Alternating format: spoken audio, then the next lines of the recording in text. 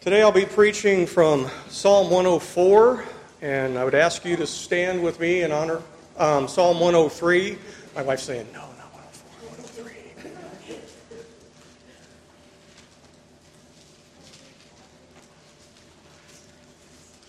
Psalm 103. Brothers and sisters, this is the very word of God. Bless the Lord, O my soul, and all that is within me, bless his holy name.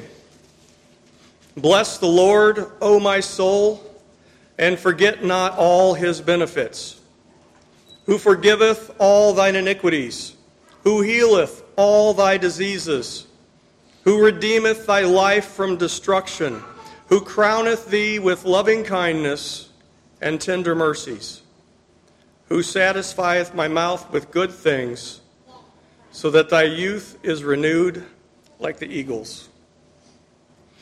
The Lord executeth righteousness and judgment for all that are oppressed.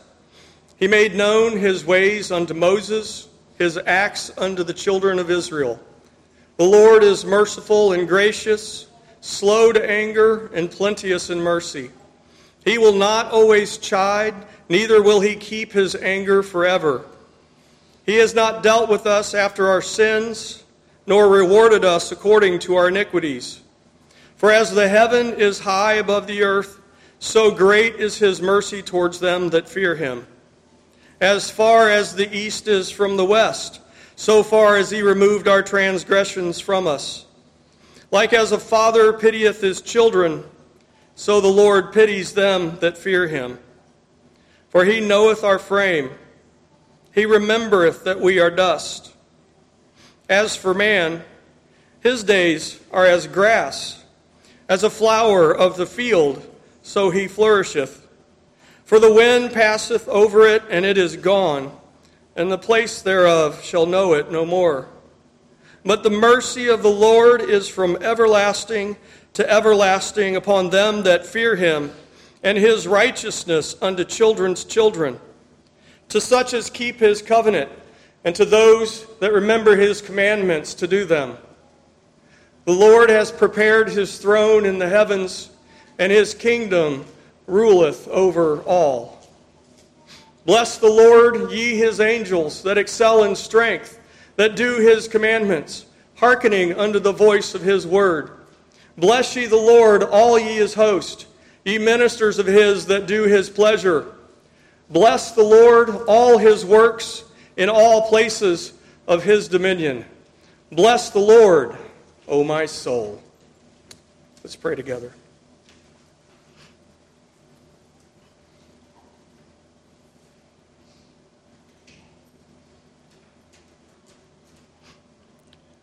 Father, truly it is good that we are here. It is good that we can come together and we can hear your word read, and we can lift our praises to you, and we can hear your word preached, and we can even partake of your sacraments, and we can have our faith encouraged. We can be built up. We can have our strength renewed. Gracious Father, we ask today that you would bless the reading and the preaching and the hearing of your word. And as we already prayed, we ask that you will take this word and you will use it to transform us, that you will transform us heart, mind, and soul, and that you will conform us more and more each and every day into the image of your beloved Son. And we ask this in his powerful name. Amen. You may be seated.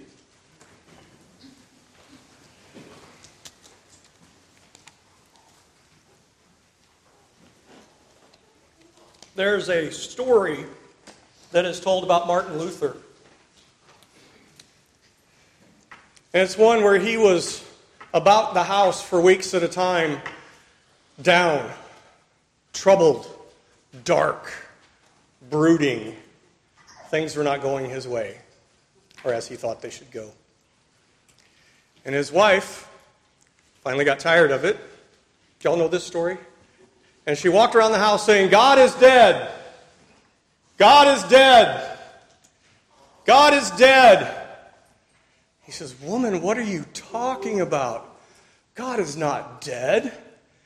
And she said, "Then you should stop acting like it." So I think of David in this story because many of the Psalms that he wrote, they appear to be trying to encourage himself. Now, I'm not sure whether he wrote them when he was down and in that process it encouraged him, or if he wrote them knowing that he was going to be down and needed to read them later or sing them later.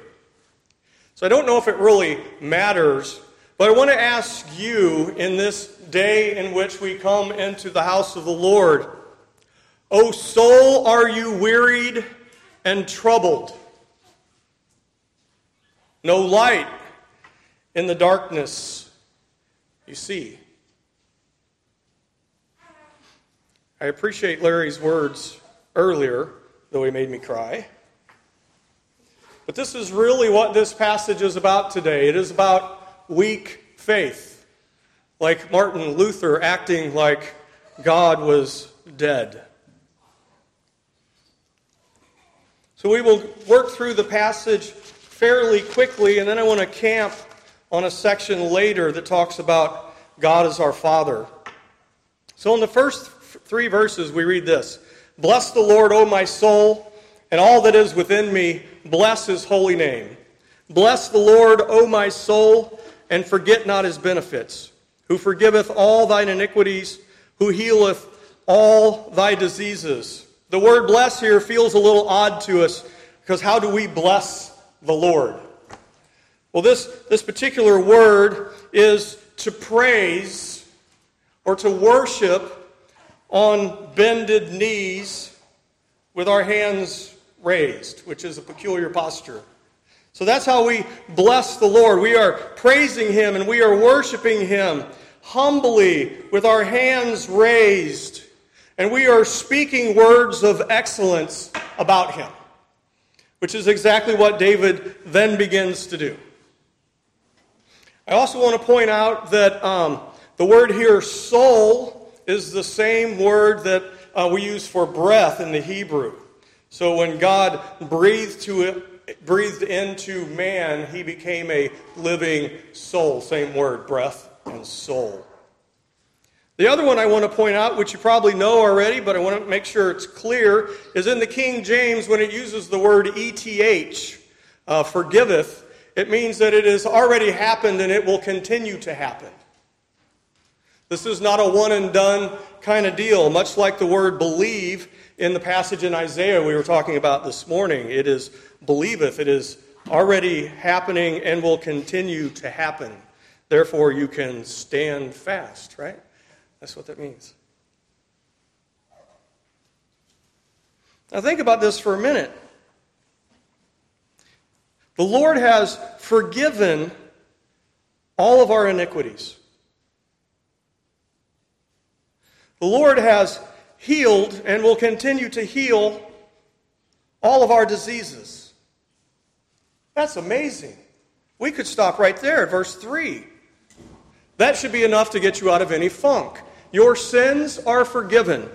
You stand before the Lord as a righteous man or a righteous woman. Now, this is probably talking about spiritual diseases, those diseases that come upon us because of our sin, that oppression that we suffer, that bondage that we live in when we are unrepentant and unforgiven sinners. But I don't know if any of us here believe that the Lord cannot heal our physical diseases. We've all known way too many people who have been forgiven or have been healed of their diseases. And then David goes on, who redeemeth thy life from destruction, who crowns thee with loving kindness and tender mercies, who satisfies thy mouth with good things, so that thy youth is renewed like the eagles. This is a really interesting phrase. The word loving kindness there is the one I've been talking about for I think nearly a couple years here. This word hesed. It's a really important concept in the Old Testament. I would encourage you that if you haven't made a study through that you should. It's used 250 times in the Old Testament. It must be important. About half of those are in the Psalms. We'll talk about that in a little bit. But this word tender mercies here is really interesting. It is, it's the word for womb, which seems a little odd to us. So he crowns us with his loving kindness and his mercy and his womb. But see, the Old Testament authors thought of the womb or the bowels as the seat of warm and tender emotions.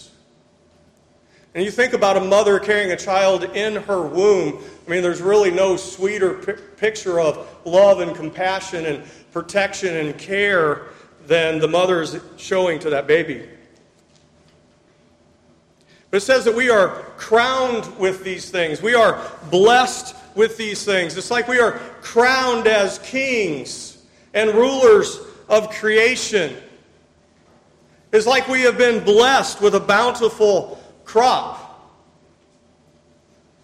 We have received all spiritual blessings. Daniel, you can't teach a lesson without reading from Philippians.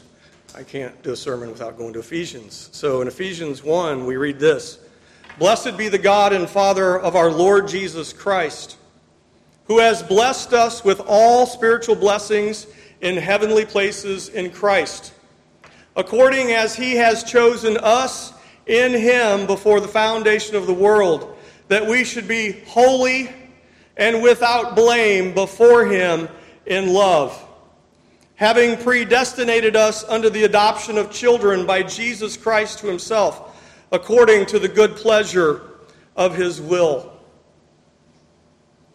Having predestinated us unto the adoption of children by Jesus Christ. This idea of hesed, this kindness, this mercy, this goodness, this covenantal faithfulness, it can only take place between family members. It is a family kind of love and covenant and commitment. And so as we have been adopted into the family of God, we get to experience the womb, the compassion of our Heavenly Father. We get to partake in his steadfast love, his unfailing covenantal faithfulness. The Lord is faithful to us, even when we are not faithful to him. Amen? Amen. Verse 6 reads, "The Lord executeth righteousness and judgment for all those who are oppressed." Execute here means to accomplish, to complete, to perform an act with a distinct purpose. We tend to think of judgment only in the negative. But there's a positive and a negative sense to judgment. When the judge in a courtroom rules in your favor, he makes a judgment in your favor, and you're awarded whatever it is the penalty was for the crime that was committed against you, right? That is a positive judgment. And that's what's going on in this passage. This is the Lord declaring a legal verdict. He is pronouncing the oppressed to be free from the penalty due for their sins. He is changing their legal status to not guilty. He is granting from the bench, from the judgment seat, the legal status of righteous. He is transferring the righteousness of Christ onto you. Ephesians says, "In whom we have redemption through his blood, the forgiveness of sins, according to the riches of His grace. Larry talked about this earlier, that our sins are forgiven through the blood of Jesus Christ. And through that cleansing and through that washing, through His sacrifice, through His atoning work, we are declared righteous. He has delivered us from the power of darkness, Colossians 1. And He has translated us into the kingdom of His dear Son, in whom we have redemption through His blood, even the forgiveness of sins. We've talked about imputation before. We'll talk about it again later in this passage. Imputation is the idea that the Lord takes our sin and places it on Jesus, and He takes Jesus' righteousness and places it on us. We call that double imputation. In verse 7 we read, "And He made known His ways unto Moses, His acts unto the children of Israel. The Lord is merciful and gracious, slow to anger, and plenteous in mercy." Mercy there is hesed again. But the Lord has made known His ways to Moses, to God's people, to the children of Israel. This is the way He interacts with us. He condescends to us. He comes to us and He starts a relationship. He speaks to us in and through His Word, establishing and making known to us that covenantal love. Hesed. He assures us that we are His sons, heirs to the eternal inheritance. As the Apostle Peter would say, incorruptible and undefiled, and that fades not away, reserved in heaven for you.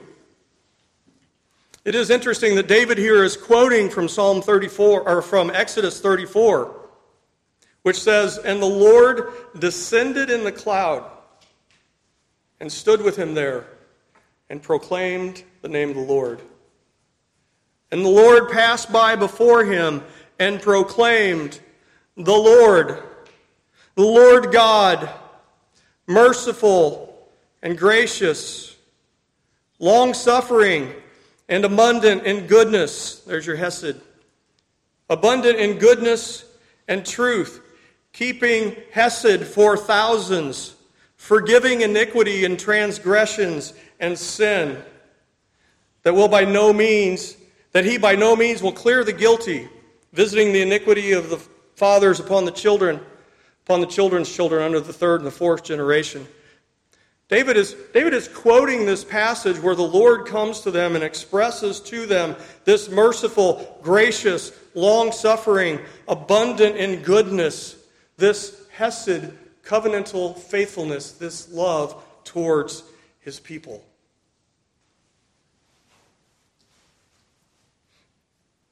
In verse 9 we read, "And He will not always chide, neither will He keep His anger forever. He has not dealt with us after our sins, nor rewarded us according to our iniquities." Hallelujah. This is double imputation again. Reading from 2 Corinthians, "For He has made Him to be sin for us, who knew no sin, that we might be made the righteousness of God in Him." For He has made Him, Jesus, to be sin for us, He who knew no sin, that we might be made the righteousness of God in Him, and adopted into His family. Just amazing. Simply amazing. What wondrous love is this, indeed. As we move on here, David uses this series of as statements. He's trying to make a point. He's trying to show how different the Lord is from us. He says, "For as the heaven is high above the earth, so great is His mercy, hesed, towards them that fear Him." How great is his mercy. As the heaven is high above the earth. And it's not talking necessarily there about altitude. Has anybody seen the recent picture from the telescope, the Webb telescope they put up recently? Just amazing, right? We just keep seeing farther and farther. It's incomprehensible what the heavens are like. And those are the ones we can see.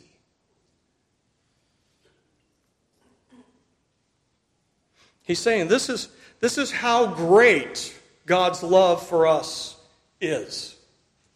It's indescribable. It's that kind of glorious, magnificent show of his awesome power.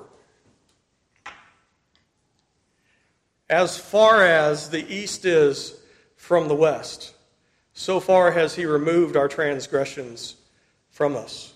And remember, this is an ongoing deal, right? If we confess our sins, Jesus is faithful and just to forgive our sins and to cleanse us from all unrighteousness. This is a continual process. But David is trying to explain here what it means when God removes your sin. Because we have trouble understanding it. When somebody does us wrong, we remember it, right? We read from 1 Corinthians 13 in our confession. That's a tough chapter. We want to hold people's sins against them. Yeah, but you remember that time? But God says that he removes our sin as far as the east is from the west. And he picked directions that you can't put a pin on the map and show where east is. Right? You can put one on the North Pole, you can put one on the South Pole, right? We know where that is. We don't know where the end of east is. Would that be east? Yeah, that'd be east or west. We don't know where those end. And that's what he's trying to say. His love for us, his forgiveness of us is like that. And then he uses this phrase, like as a father pities his children, so the Lord pities them that fear him. Again, he's trying to draw this contrast. We think of David as this mighty warrior, right? Saul slew his thousands and David slew his 10,000s. And yet I have this picture of David holding one of his babies, right? And protecting his baby as he knows his baby is weak and fragile and on his own doesn't stand a chance, right?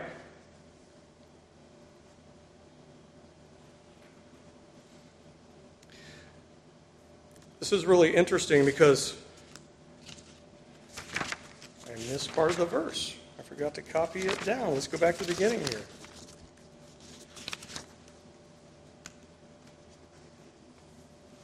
In verse 14, he says this, "For he knoweth our frame, he remembereth that we are dust."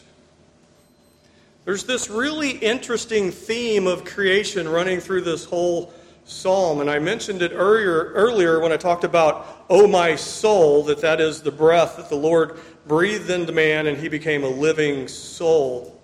And this verse 14, "For he knoweth our frames," knoweth is this experiential relationship, right? But the word frame here carries with it the idea of a potter forming clay on a wheel. This is how well our Father knows us, right? Because he formed us from the dust of the ground.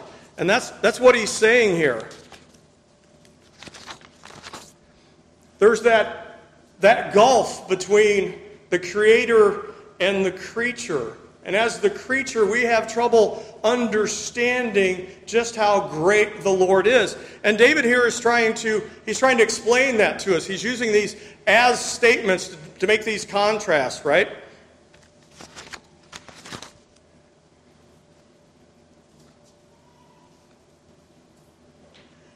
But this love that the Father has for us, He knows our frame. He knows that we are dust. He knows what we are like. And he says that his love will carry us through all of that. His grace is sufficient. The word that we had earlier, which means womb, this compassion that the Lord has for us, in verse 5, I kind of skipped over it, but it says that he satisfies our mouth with good things.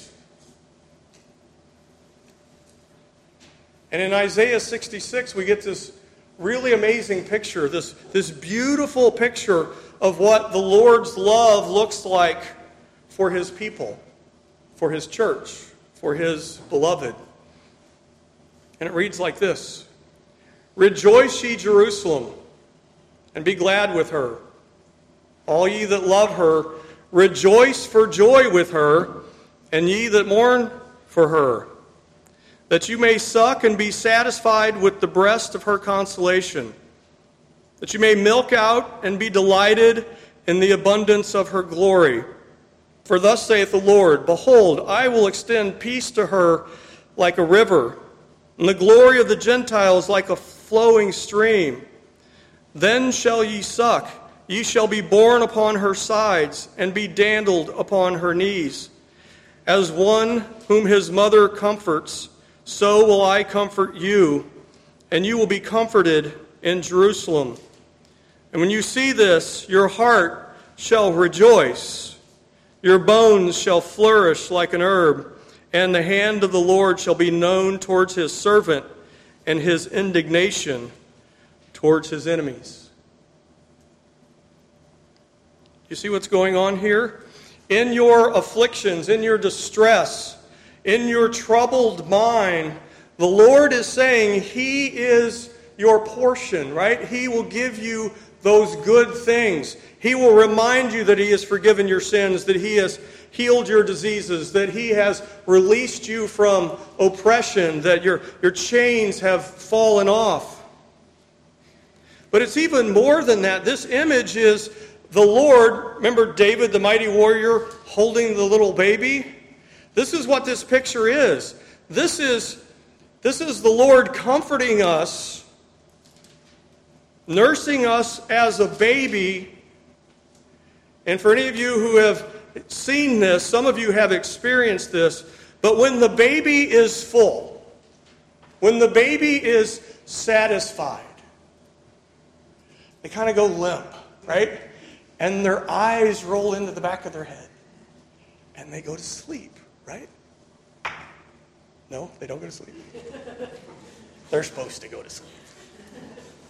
But this is the picture he's painting for us. This is the kind of comfort that is available to his people. And he's saying, I will extend peace to you like a river, right? You will do this nursing thing, and it says you will be borne upon her sides. And it's talking about Jerusalem, right, is the embodiment of God's love for us. Jerusalem is kind of like our mother, the church, right? And it says that you will be borne on her sides, right? So the church is like going to, you guys know how this happens, right? The girls kind of stick out their hip and plant the baby right there, and then they carry him around all day, right? That's what this means here, borne upon her sides. And be dandled upon her knees. Guys all know this one. You know when you bounce the baby on your knee like this? That's what this is talking about. This is the image of being one of God's children. This is the joy and the comfort and the peace that comes in this family relationship. And it says that the way we respond is that our heart will rejoice. We will bless the Lord, O my soul. And your bones will flourish. And you will know that the hand of the Lord is on your side and against your enemies.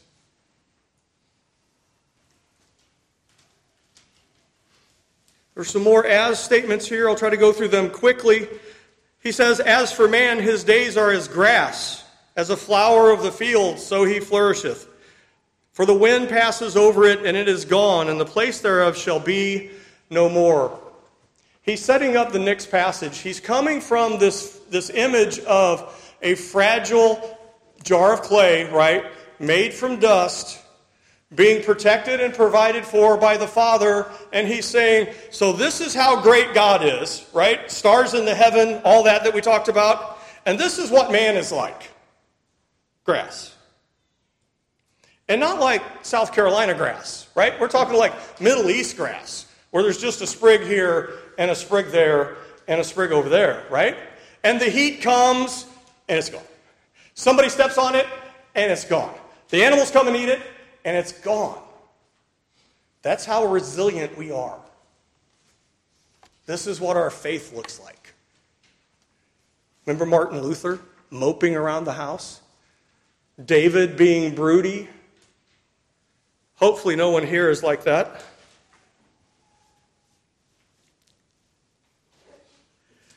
All right, so let's get to the really good stuff here. Verse 17. It's all been really good stuff. But the point of this sermon, I think the point of this passage, is even bigger than what we've come to at this point. It's been David, the Israelites, but now he's coming to a promise that we may not notice. And I think it's one that is really important and actually really neglected in our day. Because most of us don't have Katie Luther walking around knocking us out of the funk. We walk around in this funk, right, with our weak faith on display, and our kids see it. And they're thinking, man, if mom and dad are down, if mom and dad are troubled by the present circumstances, if mom and dad can't stand up to this momentary light affliction, how am I, as a babe in Christ, supposed to deal with it? But this is that transition. This is that but God phrase that shows up here in the psalm, right? Man is like grass. That's how our faith is. It's as strong as a blade of grass.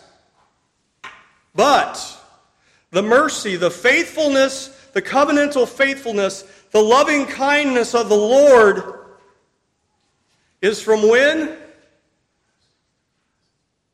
Everlasting to everlasting. The mercy of the Lord is from everlasting to everlasting upon them that fear him, and his righteousness, which is the same word from earlier when it's imputed to us.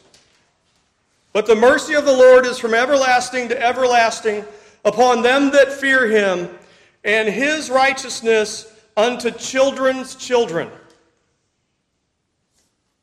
to such as keep his covenant, and to those that remember his commandments to do them. Do you see what's going on here? When that blast of heat comes, when the stampede of the animals comes, and the grass is afraid, this is the promise we extend to our children.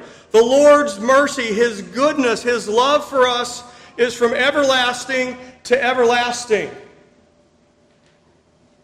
There's nothing that happens to us that's outside his will. There's nothing that happens to us that isn't for our good and his glory. There's nothing that can shake the love of the Lord from his people. Because his people have been promised that righteousness will endure forever.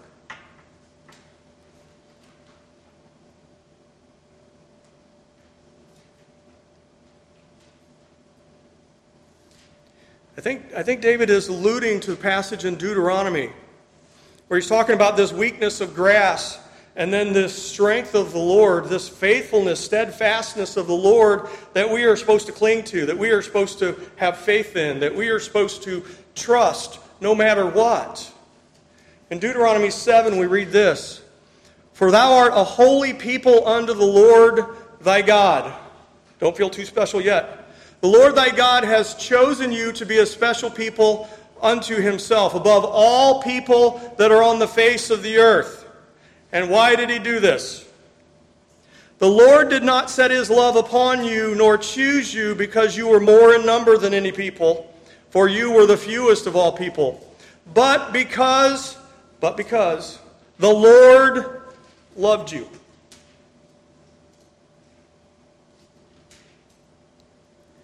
Because the Lord loved you, and because he would keep the oath which he had sworn unto your fathers, the Lord brought you out with a mighty hand, and he redeemed you out of the house of the bondman, from the hand of Pharaoh the king of Egypt. Know therefore that the Lord thy God, he is God, the faithful God, which keeps covenant and mercy with them who love him and keep his commandments to 1,000 generations. To 1,000 generations. His righteousness to children's children. The promise is for 1,000 generations. How long is 1,000 generations? Have we talked about this before? Somebody tell me how long a generation is. Give me a number. What was it? 40 years. See, 40 times 1,000. Carry the 1. It's 40,000 years, right? How long ago was this promise made? 4,000 years ago? What's the timeline? Daniel, do you know? No? How far back Moses is? 40,000 years. The promise is that the Lord will be faithful to you and to your children for 40,000 years. Which, if you think about that for just a minute, you come to the realization that we, my friends, are the early church. We're just getting started. Even if it only means a really, really, really, really long time, and it's not an actual 40,000 years, we'll grant that. It means a really long time.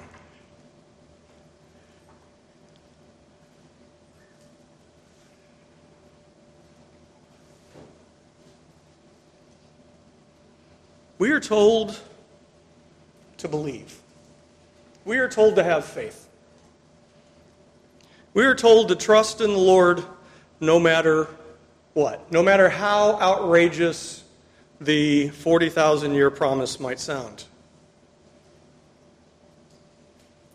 But I want to go back to the prototypical Christian, sort of the father of our faith. In Genesis 15, we read, "And he believed in the Lord, and the Lord counted it to him for righteousness."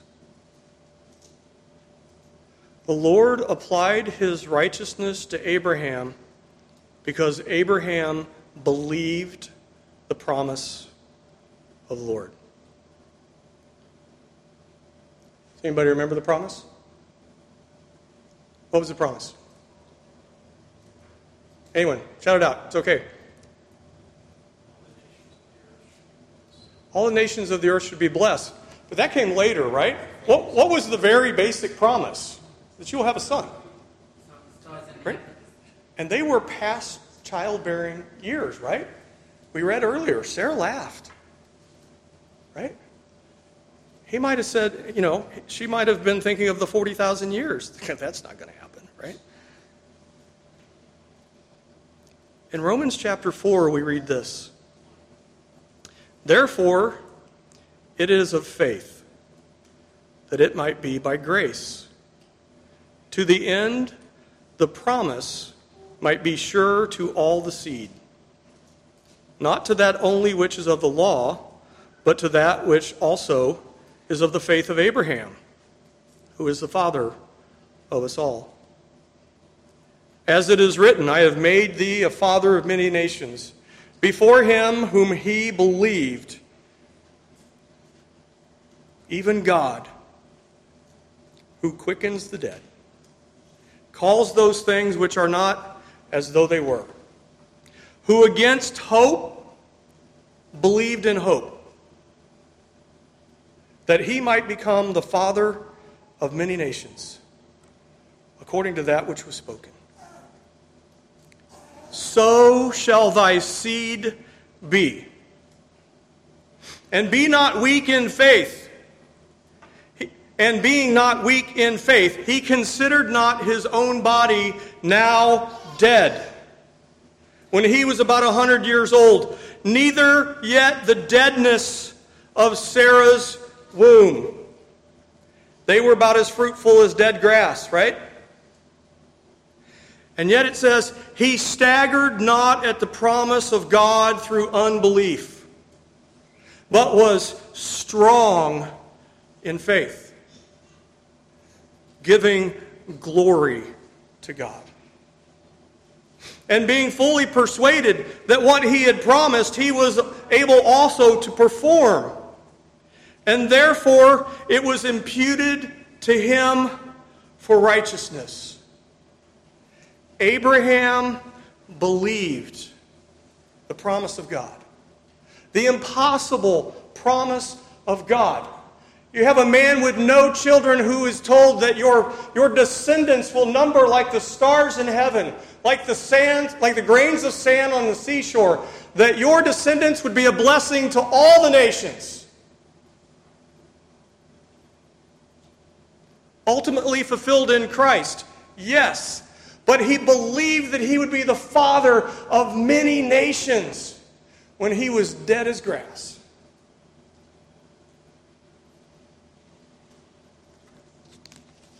And the Lord counted it to him as righteousness. It's amazing.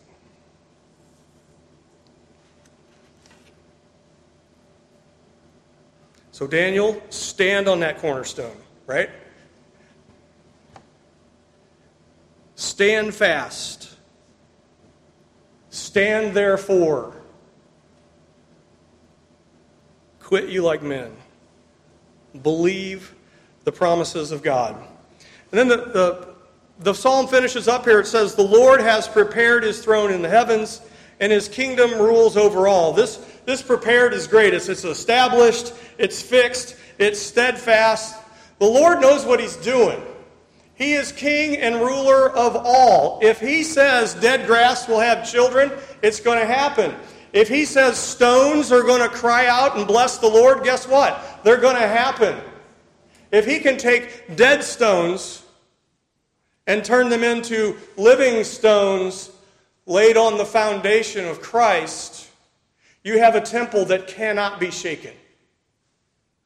That's a picture of the kingdom that Lord is ruling over.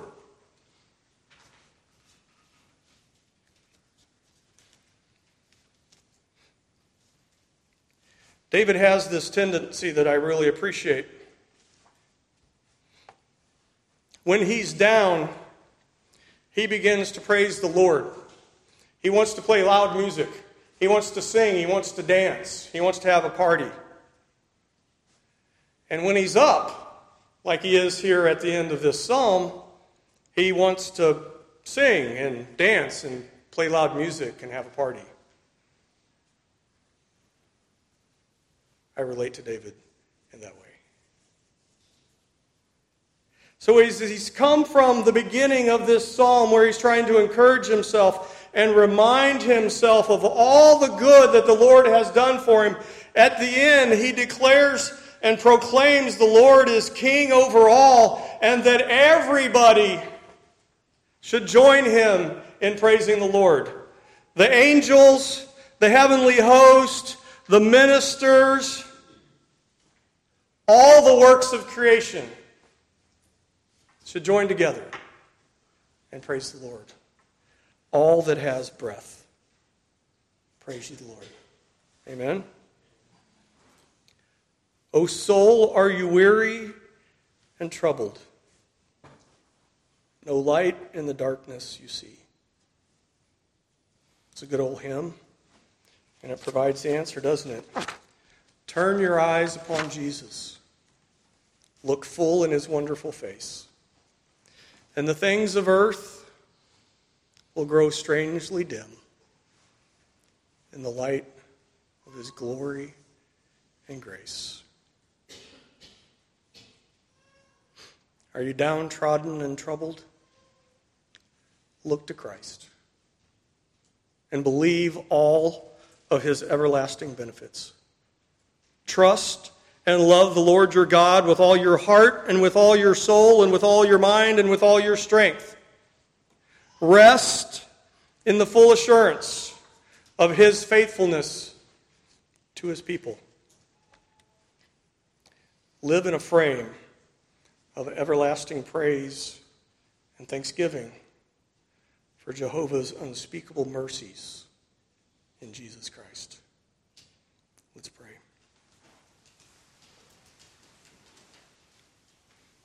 O Lord, you have indeed redeemed our souls from death and healed all our iniquities.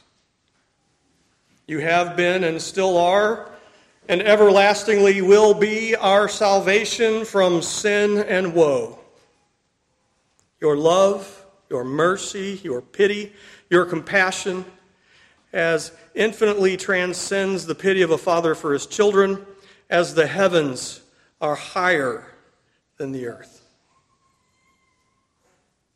Help us, O gracious God, by the sweet, constraining influences of your Holy Spirit, to love you and to praise you and to live to you and upon you forever. And O you angels of light, you ministers of the Lord God Almighty, yea, everything that has breath, cease not to praise the Lord your God, and let the fathers to their children declare his praise. Bless the Lord, O my soul. And all God's people said, Amen.